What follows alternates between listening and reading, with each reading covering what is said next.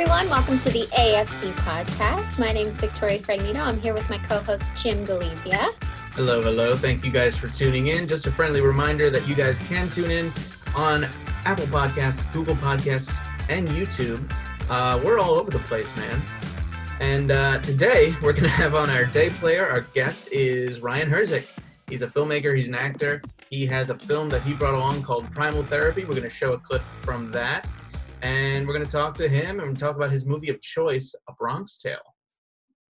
Yeah, I actually had not seen Bronx Tale before this. I feel like as an Italian, that's a sin. I should have watched it. And I've taken, Chaz Palminteri does a lot of acting classes in New York City. So I was fortunate to take one of his acting classes, which was a lot of fun. Boom, name drop. Of course. Yes, I've taken classes with Chaz Palminteri. No, I just took one class with him. It was good, but I feel like maybe I should have watched A Bronx Tale before I took it. I've seen him in other things, but... No, you don't want to do that. You want to act like he's, not the guy who murders 6 people in that movie or whatever. But yeah, I've seen A Bronx Tale. It came out, 2 years after I was born. And it's a great movie. It's a classic. I don't know if it was Robert De Niro's directorial debut. I think he wanted it to be. I think it was. Mm-hmm. I have those factoids. We'll spit them off a little bit later after we talk to Ryan. But I thought it was great. I've seen it before, but not as an adult. Weirdly enough, I saw it when I was younger, and I didn't really appreciate it. Mm. And then since then, I've seen scenes of it. Because there's that one classic scene where all the bikers are in the bar and he says, "Now you can't leave." Yeah. And it's just the most boss move that guy could have done, And it's just, it perfectly epitomizes Italian toughness. Yeah. And it was just like, and then all those guys too. It's funny too, because in a real fight situation like that, where everybody's ready to just beat the crap out of each other, the bikers would have just been like, "Oh, okay, fuck this guy up." Like, they wouldn't have frozen like that.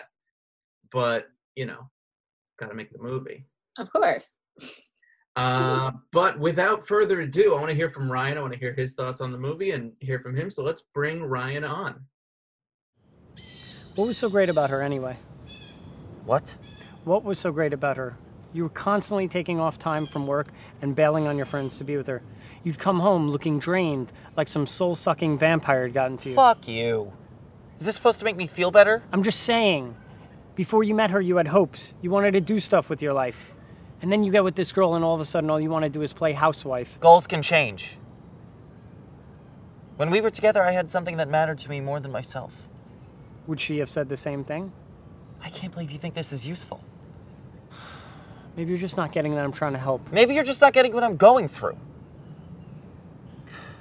I didn't just get dumped. Okay, she wasn't just some girl I was dating. She was my best friend. My safety net, my future.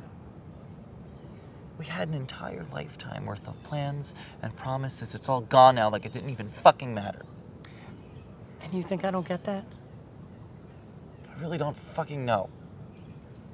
Do you remember Allison? From college? Yeah, from college. That girl was my life. She was everything to me. We were together every day. And then she dumped me out of nowhere. Remember that? Remember what else happened that week? My dad died. I came home the weekend before. My dad and I got into a big fight. Came back to school early that Sunday. Monday, his heart exploded in his chest. Mom found him blue on the floor a few hours later. Wednesday, Allison dumped me for some fat fucking asshole she was cheating on me with for months. I had no idea. Thursday, I sat in my room all day convincing myself not to jump off a fucking bridge. So don't tell me I don't get it, because I lost that fantasy future. But I also lost a real fucking person. And guess what? What? I didn't jump off that bridge. I beat the shit out of my pillow. I screamed in the woods until my fucking voice was gone. And I'm not proud to say it, but I cried a lot too. But then I stopped. I just don't work the same way. Fuck that. We're made up of our choices. Choose how you work. Choose how I work? Yeah, stop sitting and sulking in the dark all day and fucking Wait a decide. second. Do you think that I'm choosing to live my life the way that I am right now? Well, I don't think you're choosing not to. Do you think I want to be miserable? You think I want her to sit around in the dark all day? You think I want to think about her every fucking second? I'm unable to escape. I can't eat. I can't sleep. I can't clean up after myself or take a fucking shower. I can't work, so my savings are gone. I've completely given up on my novel and on my life. Do you think that's all a choice? No, I'm not saying that's a choice. Then what the fuck are you saying? I wish I could be like you.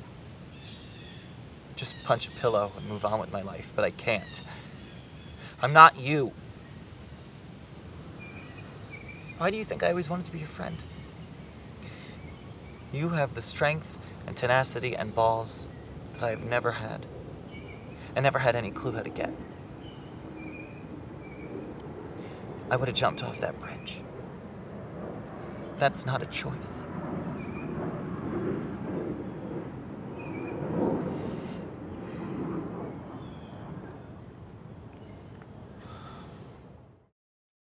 Okay, we are here with Ryan Herzich. Thank you for coming in. Thank you for showing your clip from Primal Therapy. Tell us a little bit about that project. Yeah, so that was the first film where I actually like kind of made it. I randomly was on this Facebook group, and somebody made a post basically saying, I'd love to create a vehicle through which like a small group of ambitious collaborators can get together and make content on a regular basis. And that like resonated me. I'm like, yes, this is the perfect like vehicle to suck me in, to motivate me. And I met up with that person, and he said, we could really use a third person, basically, and let's start a collective, like a production collective. Very small knit group. And that person that I ended up meeting with ended up being the co-writer and my co-star in Primal Therapy. And we actually created something that was almost like an embryo, a story, a filmmakers club, where we created a constitution, like 58 pages we didn't call it a constitution, we called it like bylaws, through which the collective would work. And the moment we were done with that, we're like, okay, so what do we do now? And Gene Romano, my co-star, said, well, I have a script ready. So we read it, and it really barely needed any editing. Essentially, what was in the film was the finished product, and we were able to kind of pump it out fast. We made it on the cheap, and it was just a really good, simple script that was dialogue-based and didn't incorporate a lot of frills or complexities that might come with making most short films or feature-length films. So we could really just have one that we bang out, and it could give us like a nice reinforcing feeling. So that was the story for Primal Therapy. We made it very end of 2018, and we kind of started releasing it and rolling it out in different festivals up until this past summer. Cool, very cool. Do you have any idea how long did it take? I mean, it sounds like you guys were working on it for a little while. How long do you think it took to put it together from when you started writing to when you guys wrapped? Well, the script was already written, and that was sort of why I think Gene wanted to create the film, the film collective, so that basically he or we could make our own scripts. And he had it ready, I would say 3 months. Okay, that's pretty good. And then we edited it quickly, so another month. How's it doing on all the film festival circuits? Well, it got into almost all of them. And it was received pretty well. We really got, and it was my idea to pitch it sort of as a mental health film, because a lot of people want to focus on mental health right now. That's sort of, not to say a trend, but that's sort of like a focal point. So I said, let's do it.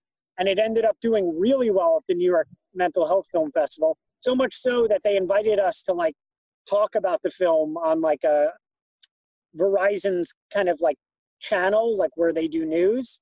And we filmed that downtown. It was just us talking about the movie and talking about the festival. So it had for that moment, it had like a nice kind of juice and feeling of like big legitimacy to it, that we were being invited to talk about it on this, they had a whole production team film it like in a newsroom.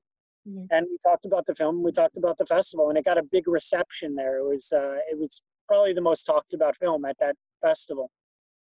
Well, that's nice when you can really like find your like audience for something like that, and they click into it. It's always gratifying when you make a project and you know that there's a group out there that definitely like, this is for them. This is gonna connect with them so well.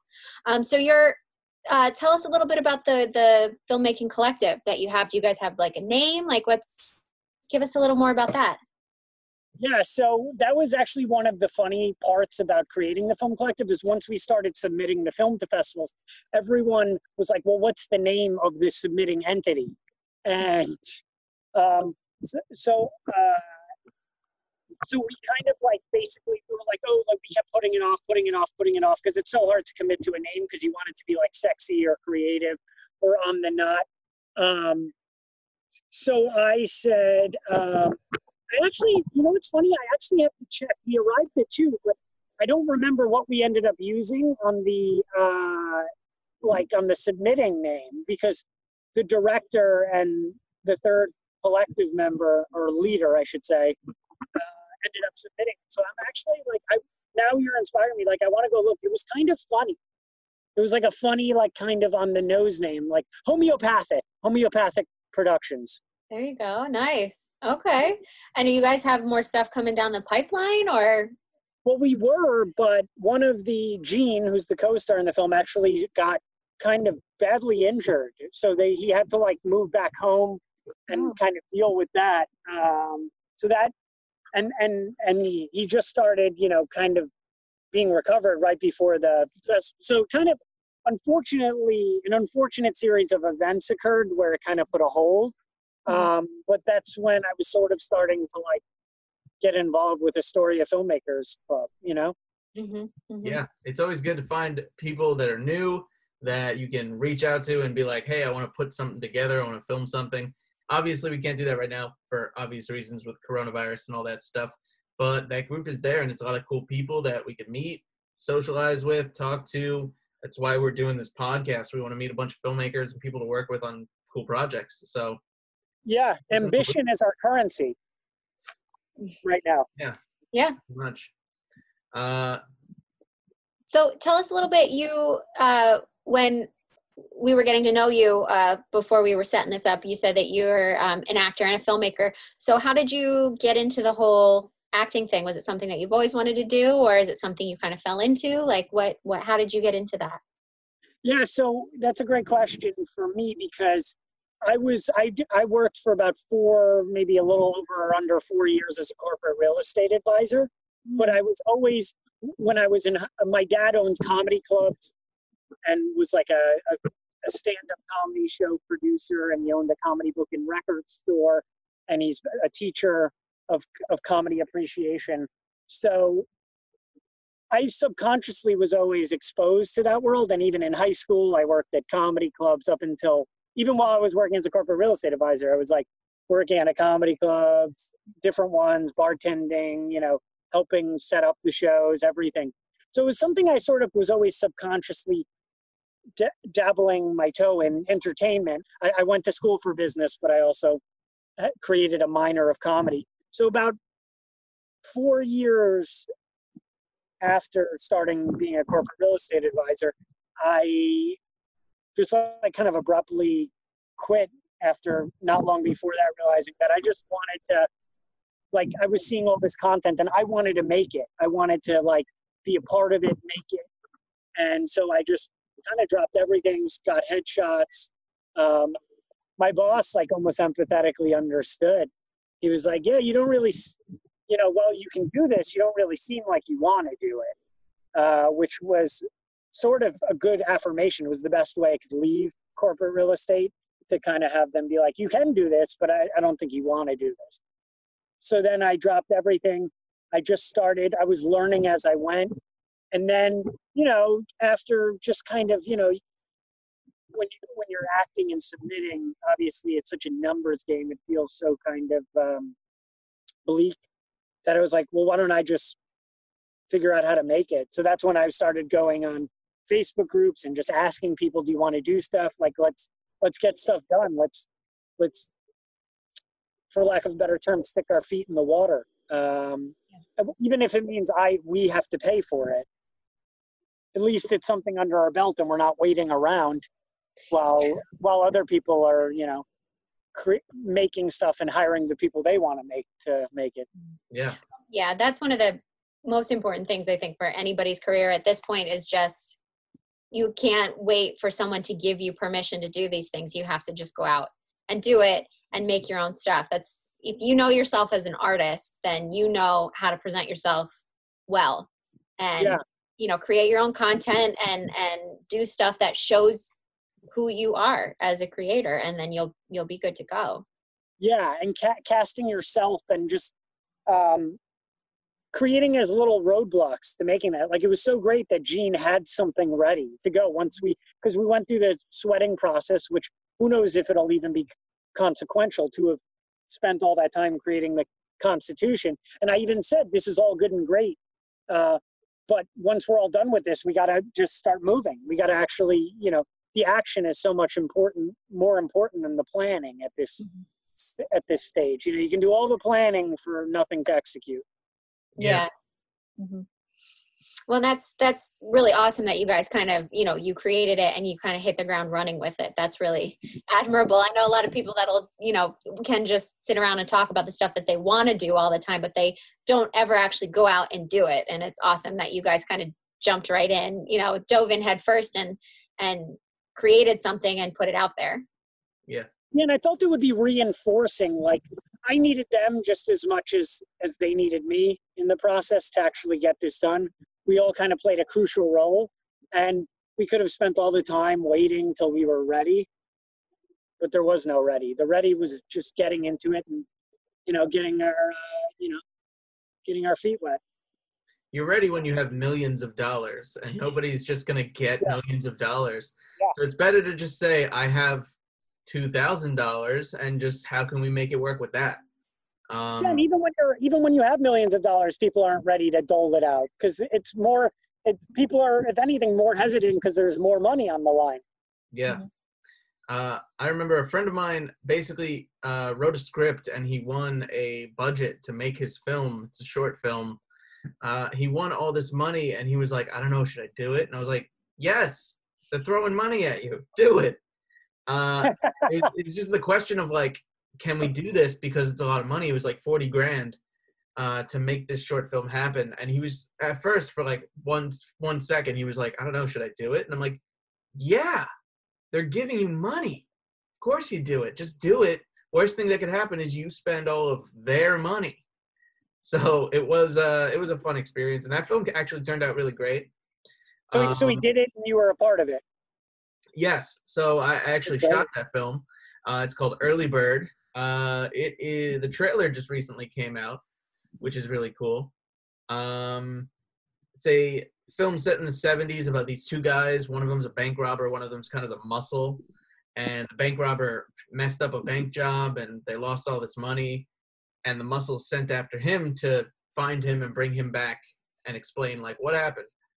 And then they kind of just go on this little journey together to find the money. I don't want to spoil the film, but it'll come out soon. I believe that he's now shopping it around. No, I'm excited to see it. Yeah. It's a great premise. I'll send you the link to the trailer at least for now. But yeah, I basically shot that. That's kind of how my company started it too. Me and a group of friends were like, I'm tired of just wanting to do these things. Let's just buy a camera and do it. And we started just filming random fight scenes and things.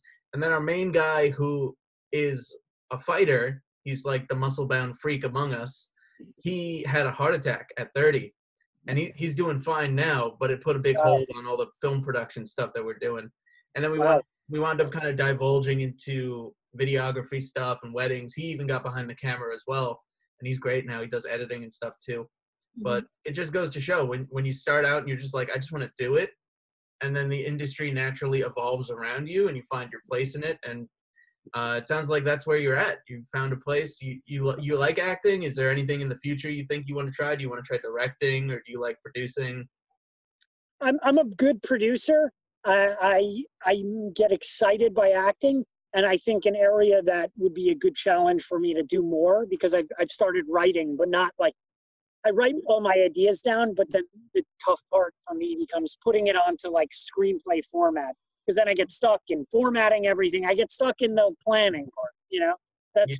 Writing is where I kind of get stuck, but producing I'm good at, because I'm really good at just I have it teed up. Now, how do we get it from step 1 to step 2 to step 3? Mhm. I called in a lot of favors, or I guess they might not be considered favors, but for Primal Therapy, a lot of things ended up working out, which helped out. You know, you see the finished product, but you don't see all the things that like could have failed that might have affected whether the film got made or not, you know. But that's what I was really good at. And kudos to Cyrus and Gene, who, you know, the collective members, who really like also put a lot of muscle. None of the hurdles came from us. It was all other stuff, you know. They were just as ambitious, just as creative in getting it from script to screen. Very That's cool. that's really important to have a group that believes in the project as much as you do, and to have people behind you that you know are going to get the job done and are going to put as much effort as you're going to put into it. Because I know that can steamroll a lot of projects when you have people who are just in it, who are in it for the wrong reasons, in it for themselves, in it for a paycheck, whatever. And you know, with film and with creating these kind of things, it's so a lot of it is so emotional, and it's, you know, your baby, your pet project, whatever it is. And if you don't have people putting 100% into it, that could derail the whole thing. So it's awesome that like your first project that you did, you had such a tight knit group that could really just Yeah. dive in and do it. Yeah. In a way, the ambition, let's say we had $10,000, like your friend Jim, who just gave you 10,000. I don't think that would have helped as much. It's just like everyone being at 90 to 110% the whole way, you know? Because the money was great, but we were able to solve a lot of things even without money, you know? Trust me, there were moments where I thought about retreating and just walking away, but overall, it stayed kind of linear, the interest and ambition. Yeah. And what was funny is we moved so fast that I never even asked any questions while during the filming about the script, like about where the idea came from. I didn't get stuck in that. And then I found out, like after we filmed it, that it was actually kind of autobiographical for Gene, at least the first part, or the breakup and the whole leading up to it, you know, was kind of autobiographical.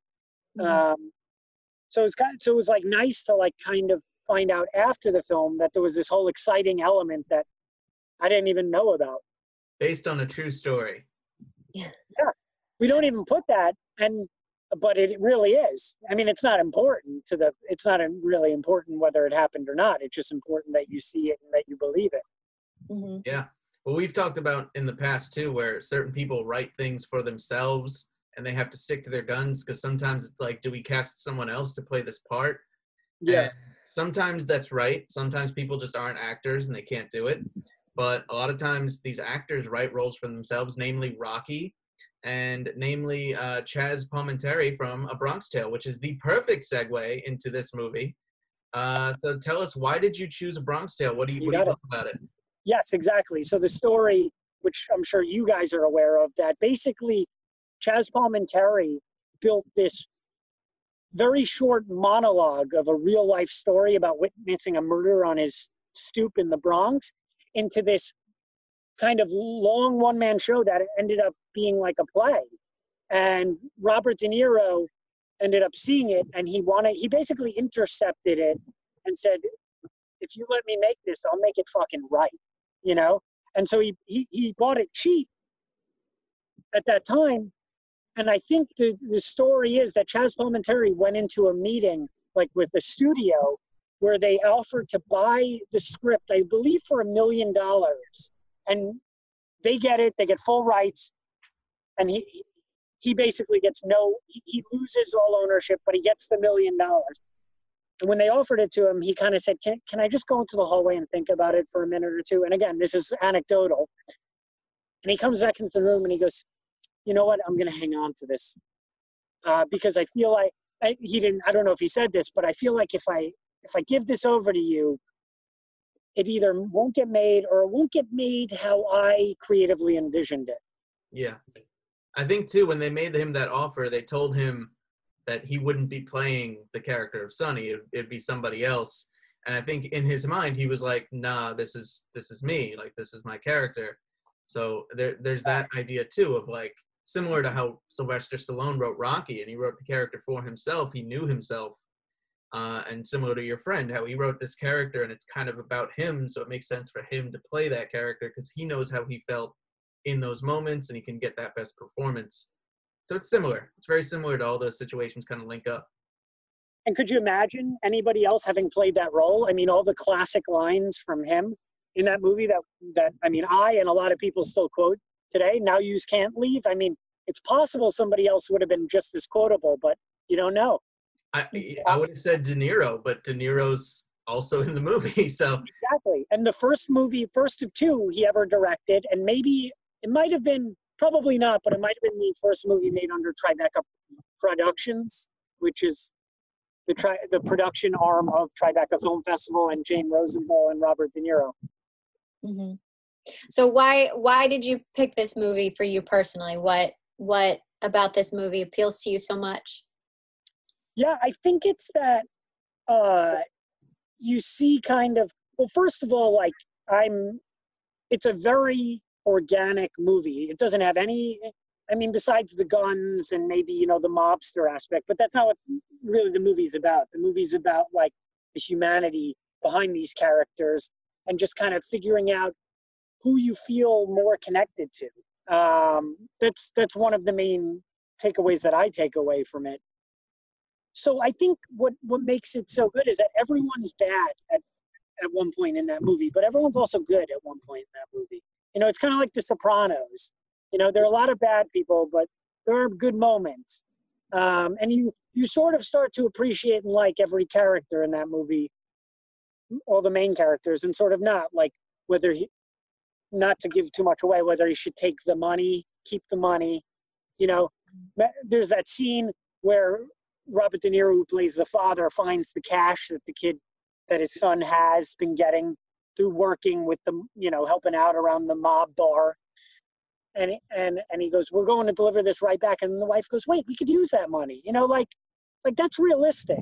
So there's like a lot of realistic scenes that like make it not Hollywood and just very authentic. And I think that really pops with people. And that's why such a small budgeted movie is so quotable and so remembered. And there aren't frills, there aren't high effects, you know, there isn't like some big sexiness. It's all shot in Astoria on 30th Avenue between Steinway and 43rd or 44th, I believe, essentially all of it.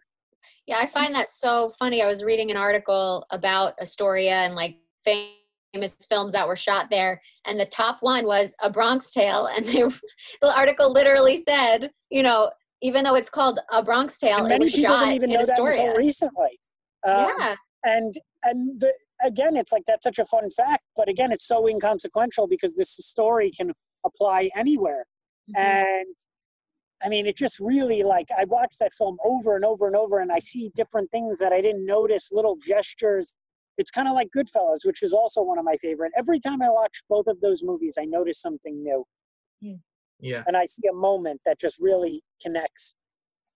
I do want to comment on the thing you said earlier, too, about it being Tribeca Productions' first film. It is, and it was in partnership with Savoy Pictures as well. It was both of their first films, and they did them in collaboration. So, what was the other company you mentioned? Savoy Pictures. Savoy Pictures. Whose company was that?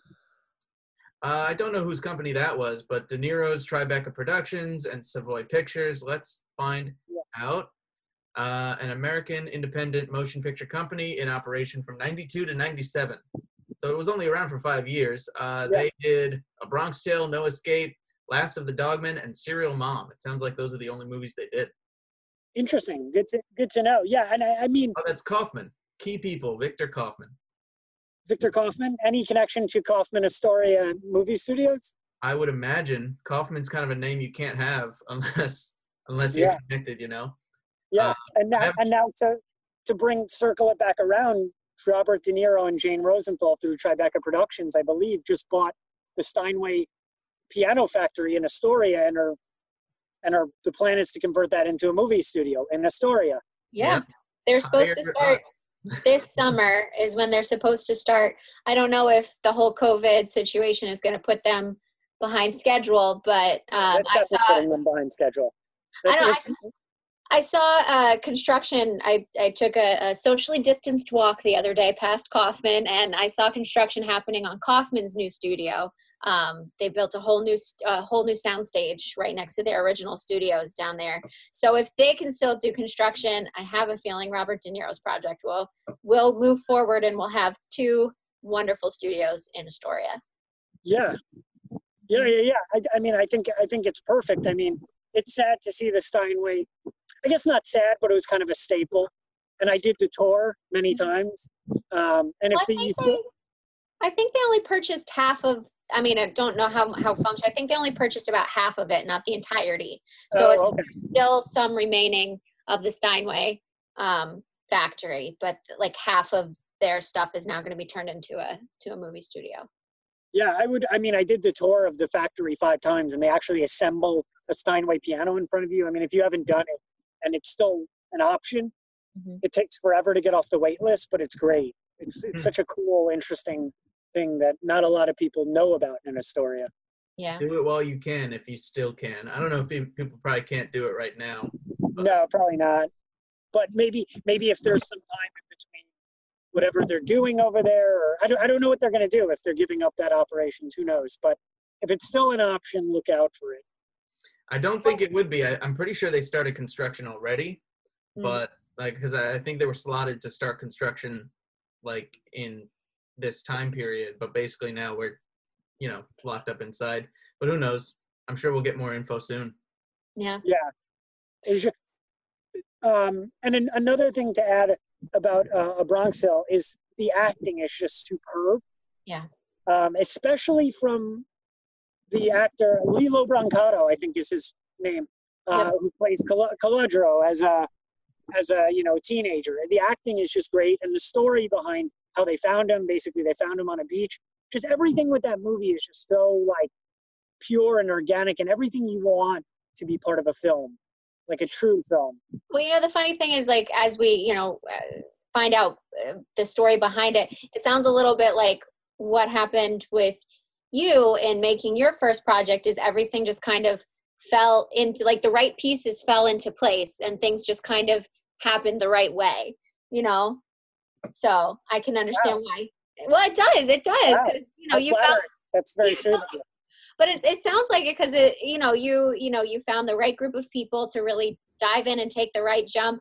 You were all able to just kind of move forward together, and Chaz Palminteri was able to turn this passion project into a film, and he found the right person walked in and saw his performance that day, Robert De Niro, and that the rest is history. With the finding Lilo Brancato, it's it all kind of falls nicely into place. And it's based on a true story, and the writer ended up acting in it. So there is parallels. I mean, to even be distantly connected with that movie is so sweet of you and so flattering. Well, we're just waiting for Robert De Niro to watch this podcast and go, oh, wow, all these films, they're so great. Let's fund all of them and bring them into our studio. Yeah, right? Exactly. That's the intent. Yeah. One can hope. Yeah. Maybe he can sign a licensing deal with the Astoria Filmmakers Club to stream all of their content 10 blocks away. You heard it here first. There it goes. All right. So we are back. Sorry for the technical difficulties, folks, but that will explain why Ryan is now inside instead of outside. Right. Phones die, batteries die, but the dream lives on. The podcast must continue. We were talking about how Robert De Niro should basically give us all his money towards the AFC, towards the Astoria Filmmakers Club, and just fund all of our projects, right? That's what we're going with?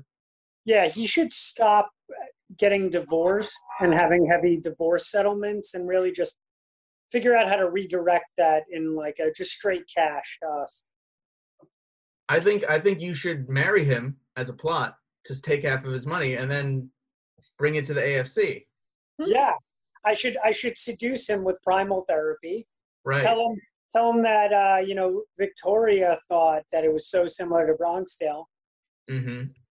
Get him in through the back door, and then That's it. Then has to happen. Will be funded forever. It'll be great.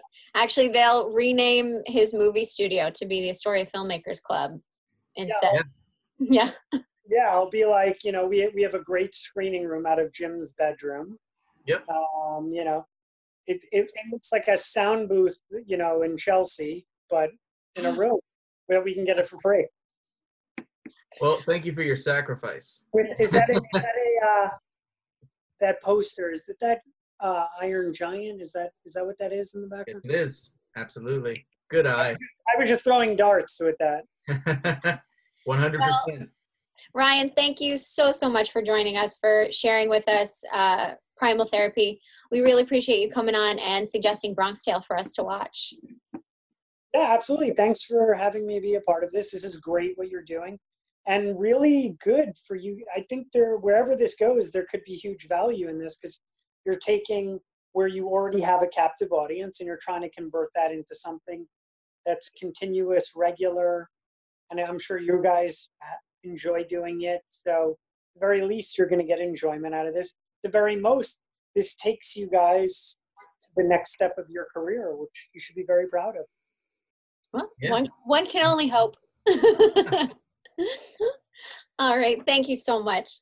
Absolutely. Thank you, Vicki. Thank you, Jim.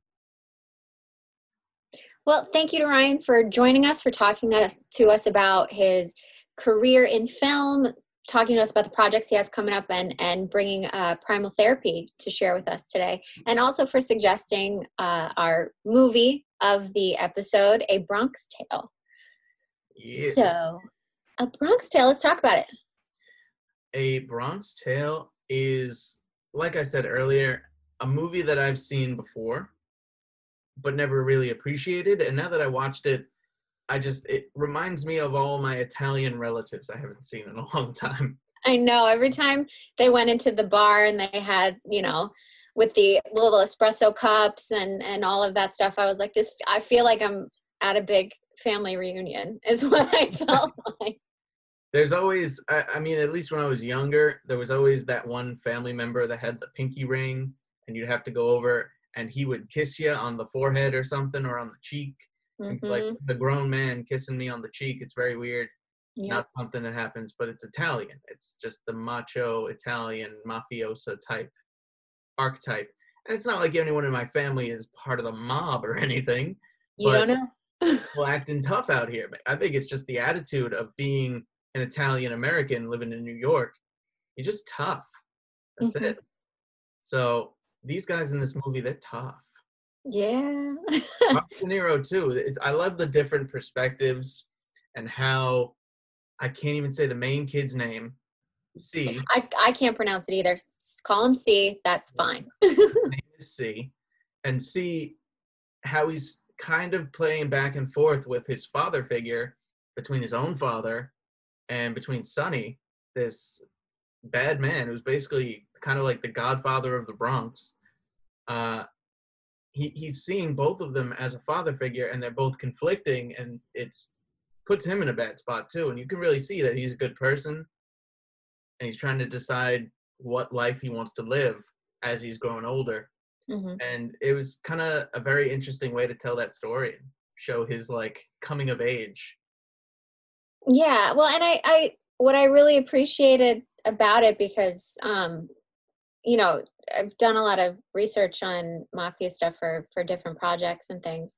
And, the thing about mafia leaders in their neighborhoods is they're not evil. Like, no one is inherently an evil person. There's very few people who are actually just evil, horrible human beings.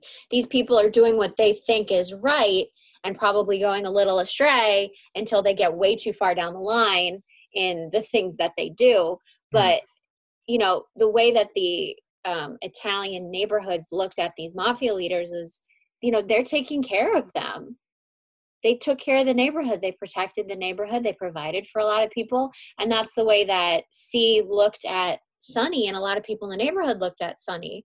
And, the way that Chaz Palminteri wrote the character, you can't really hate him. You can't hate Sonny, and you can't hate the father. They're both, just they're getting by in what they feel is their lot in life. And whether they like it or not, this is their life. And Robert De Niro, Lorenzo, it's funny because I don't see Robert De Niro in Italian mafia films, like in that good guy, quote unquote, role that much. But he's always the one that everybody's afraid of. He's the guy doing all the dirty business, and right. But he's up the Irishman now, where he's the guy just who's out there to kill everybody. Right. But in this film, he's a working man, is the hero. That's the tough life. That's, that's worthwhile. But you can see, how Sonny appreciates that, and Sonny, understands that, but Sonny's like, this is my life and this is what I have to do. I think funny too, a lot of times whenever Lorenzo confronts him and goes to him and says, hey, that's my son, leave my son alone, Sonny, I think, gets it. He understands his perspective, but he also is always around his guys, so he can't have a heart-to-heart and just let it go. He's got to be tough. He's got to be like the king in the castle. Yeah. So he can't just be like, oh, this bus driver's, talking shit to me and coming to my face, and I'm just going to take it because that's the right thing. I think on the inside, he knows he's maybe in the wrong for kind of, taking in this kid and bringing him around, not even bringing him into the, mafia type life that he's running. Yeah. But just having him around it can be bad for the kid. So I think he knows this, but he also is trying to act tough around his boys and not let some bus driver come along and put him in his place. That's not a good look. But he also, he does treat C like he's his son. Like he does, like that's Sonny's boy. That's the way a lot of people refer to him in the neighborhood. So I think, it's just very interesting to watch how they both try and, instill what they think is right into C. Because Sonny doesn't even, really try and pull C into all the bad stuff that they're doing. He's trying to protect him. He's telling him, don't hang out with those idiot friends of yours, stay in school, do the right things. He's instilling good values into him, even though he may not, he flat out says, do what I say, not what I do. He says that in the film. That's how my dad taught me how to drive. Do what I say, not what I do. Yep. Said that as he blew a stop sign. Yeah. Always stop for the sign. He just went past it. Yeah. I have a great driving record. That's why you live in New York, where you don't drive. Right. The subway for good reason. But something else about the film that was fascinating and also heart-wrenching to watch was the racial divide that is so instilled. I think that's what I was missing having watched it younger. I never got that. I was just I totally didn't even register that stuff as a kid and what it all meant. And I grew up around people of color, maybe in a more white neighborhood than New York for sure. But I never thought of Black people as different or anything. So all of a sudden when I see all these people coming at each other just because one's white and one's Black, as a kid I was like, I don't get it. Why are they screaming at each other? As I grew up, obviously I got it, and now I live in New York. But watching it and seeing it as an adult now and watching that movie and registering all these things, it means a lot more. Mm-hmm. It was kind of crazy. I thought it was pretty intense when his buddies all go throw Molotov cocktails through this window and then get lit up. And it's almost like, yeah, that's karma, you idiots. But it's still not good. You don't want people dying because they're doing some shit. Well, I just don't. I think something that I don't understand, because I didn't grow up in a very racially divided area. I grew up in Pennsylvania. Yes, I grew up in a very white privileged area, and we didn't have a lot of people of color in my school. You know, the nearest city, they obviously had more people of color than my little suburban white Richie Rich. I'm not rich, but a lot of people in my high school were. You're painting a real picture here. It's great, right? But, you know, and then I went to college, you know, in, you know, rural Pennsylvania again, not that many people of color. It wasn't really till I came to New York that I made a lot of friends with, you know, I have a lot of people in my life now that are from everywhere and have a whole bunch of different backgrounds. My area growing up was not very racially charged. My family had no problems with people of color. So that wasn't instilled in me, you know, as a kid. So when it got to the point in the movie where the boys in the gang are just like pissed off that this group of black kids are driving by in a car, riding bikes, whatever. They're just like, they're mad. And the whole time, like, C is saying, you know, they're not bothering you. So why? And I can't fathom, and I couldn't understand why those boys were feeling that way and doing the things that they were doing. And it was really hard to watch all of that go down. But I mean, it's accurate to what these people went through. Well, I think the symbolism between it all, tying it all together, is similar to when those bikers show up and Sonny is like, they're doing all right, they're fine. And you know, like, even though they don't look the same, they don't dress the same, he's just like, give them a beer, it's fine, you know, just drink your beer and have a good day, whatever. And then they turn out to be assholes and they start throwing beer at the bartender, and that's when Sonny steps in and he's like, hey, I'm gonna kick the shit out of you. It shows the difference between Sonny as a person and these racist kids, because they just see the difference. They see the person dressed up different, looking different than they are. You know, they're wearing suits, they're all fresh and whatever, and these guys are wearing cut up vests, and they have like, what was the like bike club, like Satan's bike club or some shit. Like, it was really dark. But you know, he gave them the benefit of the doubt and said, it doesn't matter how you look, you can have drinks at our bar, no problem. Your money's green here, it doesn't matter. Once they were assholes is when he was like, all right, fuck these guys. The kids, they're just like, they look different, kick the shit out of them. And I think it shows the difference between the two. Yes, I can definitely see that, but there also was no scene where people of color were coming into Sonny's bar.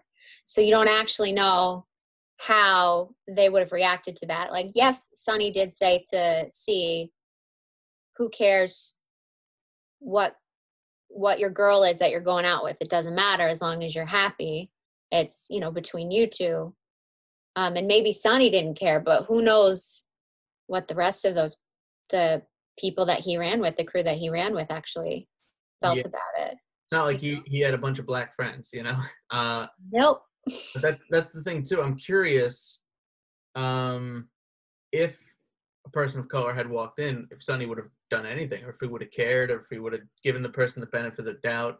I know his father had certain feelings about it, like when C asked his dad, he asked Lorenzo, hey, like, while he's shaving, he was like, what would you say if my friend was going to date a black girl? And he was like, I don't know.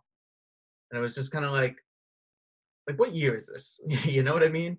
I mean, it was the 60s. I mean, we're in 2020. Did that take place in the 60s, or was that in the 90s it took place? No, it was in the 60s. It flat out had like 1968 that came up on the screen. It said 1968. Right. But, you know, I thought that was interesting that the father, who's supposed to be kind of the moral compass and the straight and narrow kind of like, do your job, obey the law, blah, blah, blah, you'll be fine, was the one who was like, well, if you're going to marry someone, you should stick with your own kind. Like, that's literally what he said. Mhm. But Sonny, the one who, breaks the law and killed someone in the first Yeah. 10 minutes of the film, is like, it doesn't matter. Who cares? If you're happy, you're happy. I found that very interesting.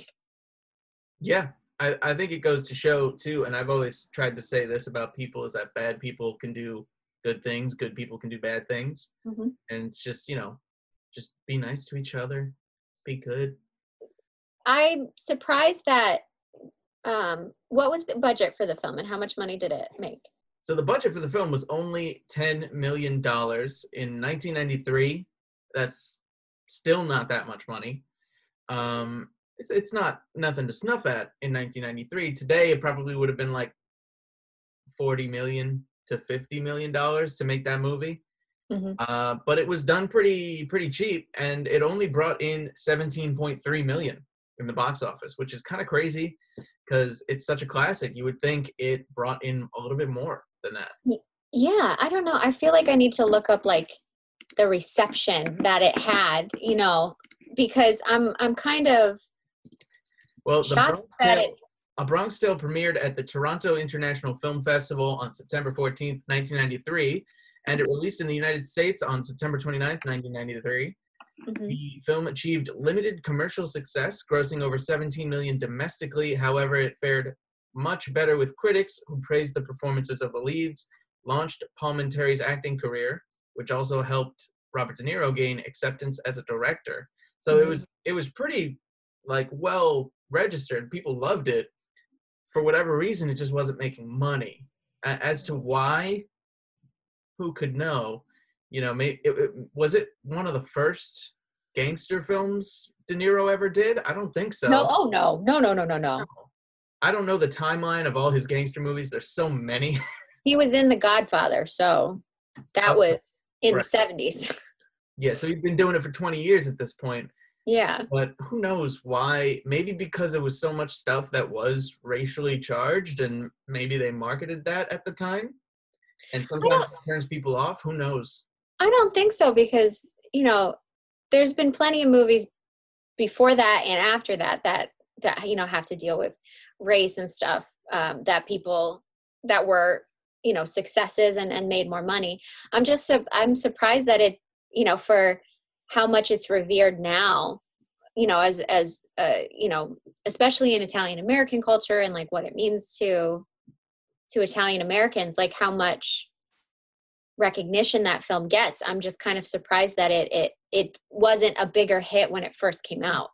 Like, yeah, it says here too that they made only $3.7 million in opening weekend, which is like ridiculous. Nowadays, like if any crappy Marvel movie comes out and it makes less than like $50 million, it's like bonkers. Like there's no way. It has to be a ridiculous amount. And I'm not sure. I don't know the details about box office and like at what point do you consider it a flop or a hit. But isn't the goal? I don't know if necessarily with an opening weekend you want to try and make back what you spent on it. Like at what point is that a lost cause? Like when they don't make back what you spent to make it. It difference. There's a difference between like certain movie types as to like how long they might be in theaters.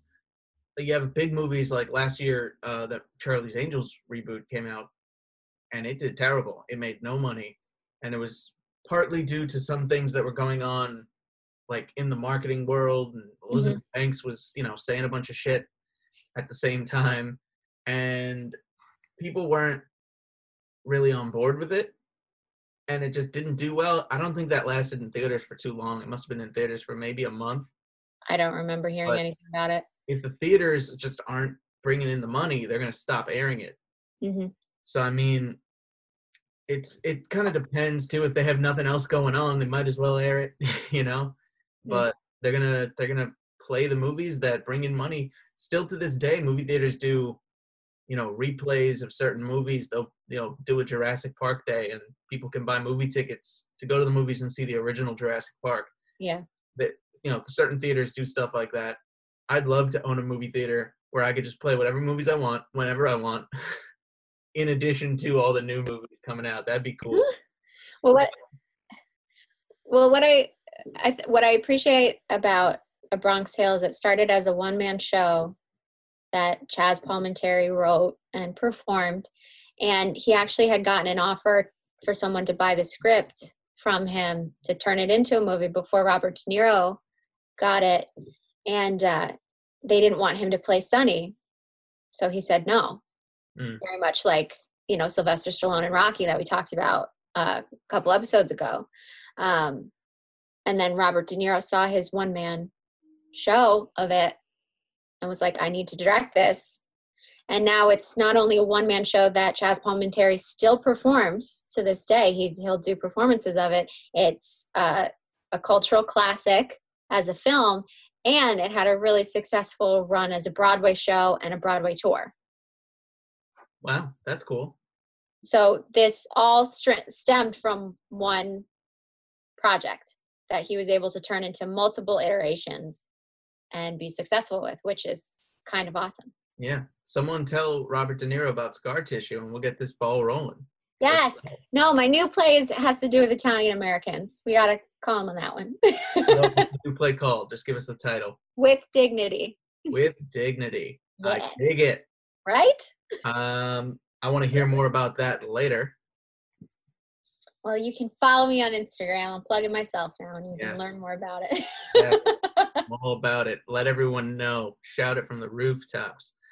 Rotten Tomatoes gives A Bronx Tale 97%, which is pretty insane. Yeah. I don't know. These gangster movies like this, I like them, but and I know Martin Scorsese didn't have anything to do with this movie, but the Martin Scorsese like type of movie, I feel like this fits into that. And I guess De Niro, because of De Niro, it fits into it. I like these movies, but once I see one of them or like two of them, I'm like, all right, I get it. They're all kind of similar. I don't know if I agree with that necessarily. Like, for me, it's an opinion thing. It's just how fair. Fair. But I think that this movie's different because it wasn't necessarily about like the hierarchy of the mafia and, you know, what they do to make money and them avoiding, like, it's not about the mafia. It's about living in a community that is run by the mafia and how you survive in that world. Do you choose to ignore them? And, you know, it's this tightrope that Lorenzo and all the other members of the community have to walk a fine line of like respecting the mafia and what they do and staying out of their way without insulting them, but not trying to include yourself in what they do. So I think it's a really interesting and unique kind of window into living with these people and living in this neighborhood where the mob exists and the mob run things. Whereas, you know, movies like The Godfather and Goodfellas and stuff like that, they have to do more with how the mafia itself runs and how people live within the mafia hierarchy. So I like that this movie is more unique that way. Yeah, it's not necessarily about the people in the mafia. It's about the people living next door, literally living in the building above the bar that they all operate out of. Mm-hmm. Yeah, I love that. I've always the idea of a movie where it's like the B person, you know, where let's say there's Iron Man. Who lives next door to the Iron Man's Avengers Tower? I want to know what that guy's going through, because he's like, I live here, my insurance is really high, and it's kind of crazy because aliens keep trying to blow up my neighbors. Bronx Tale was great. I think it was a really cool film. It was really interesting to see this kid grow up and try to choose which life he wanted. And I think in the end, he basically made the choice to choose the life that his father was kind of leading out, but he's still learning all the lessons that Sonny still taught him and kind of taken from both sides, which is really good. I loved the end when Robert De Niro, you know, said he never hated Sonny. He hated that he made C grow up so fast. Yeah, But, you know, he he did thanked murder a guy in front of him, so. yes.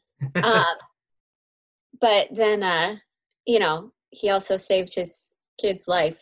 So I think Yeah. there's a, I don't understand now. How did Sonny know that those kids were gonna go do something stupid? Like, how did he pulled them out the car? Why did he know? How did he know to do that? I don't think he knew specifically that they were about to go do something stupid. He might have heard whispers, like literally his number 2 guy was named Whispers. But he might have like heard of like what the kids did in the afternoon and like seen that they were all in a car. He kept the whole movie telling C to stay away from them. They're bad news. They're idiots. He told C in the car, like, they're either going to end up in jail or dead.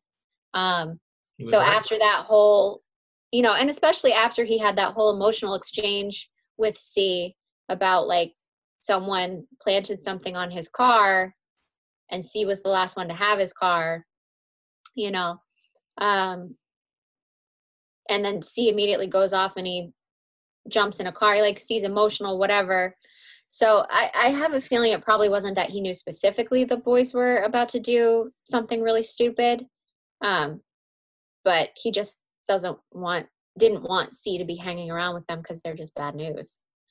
Yeah, I'm curious who they never really explained it either. I think they just chalk it up to general mafia life, but they never really explain who tried to kill Sonny by putting something in his car that would explode and, you know, take them all out.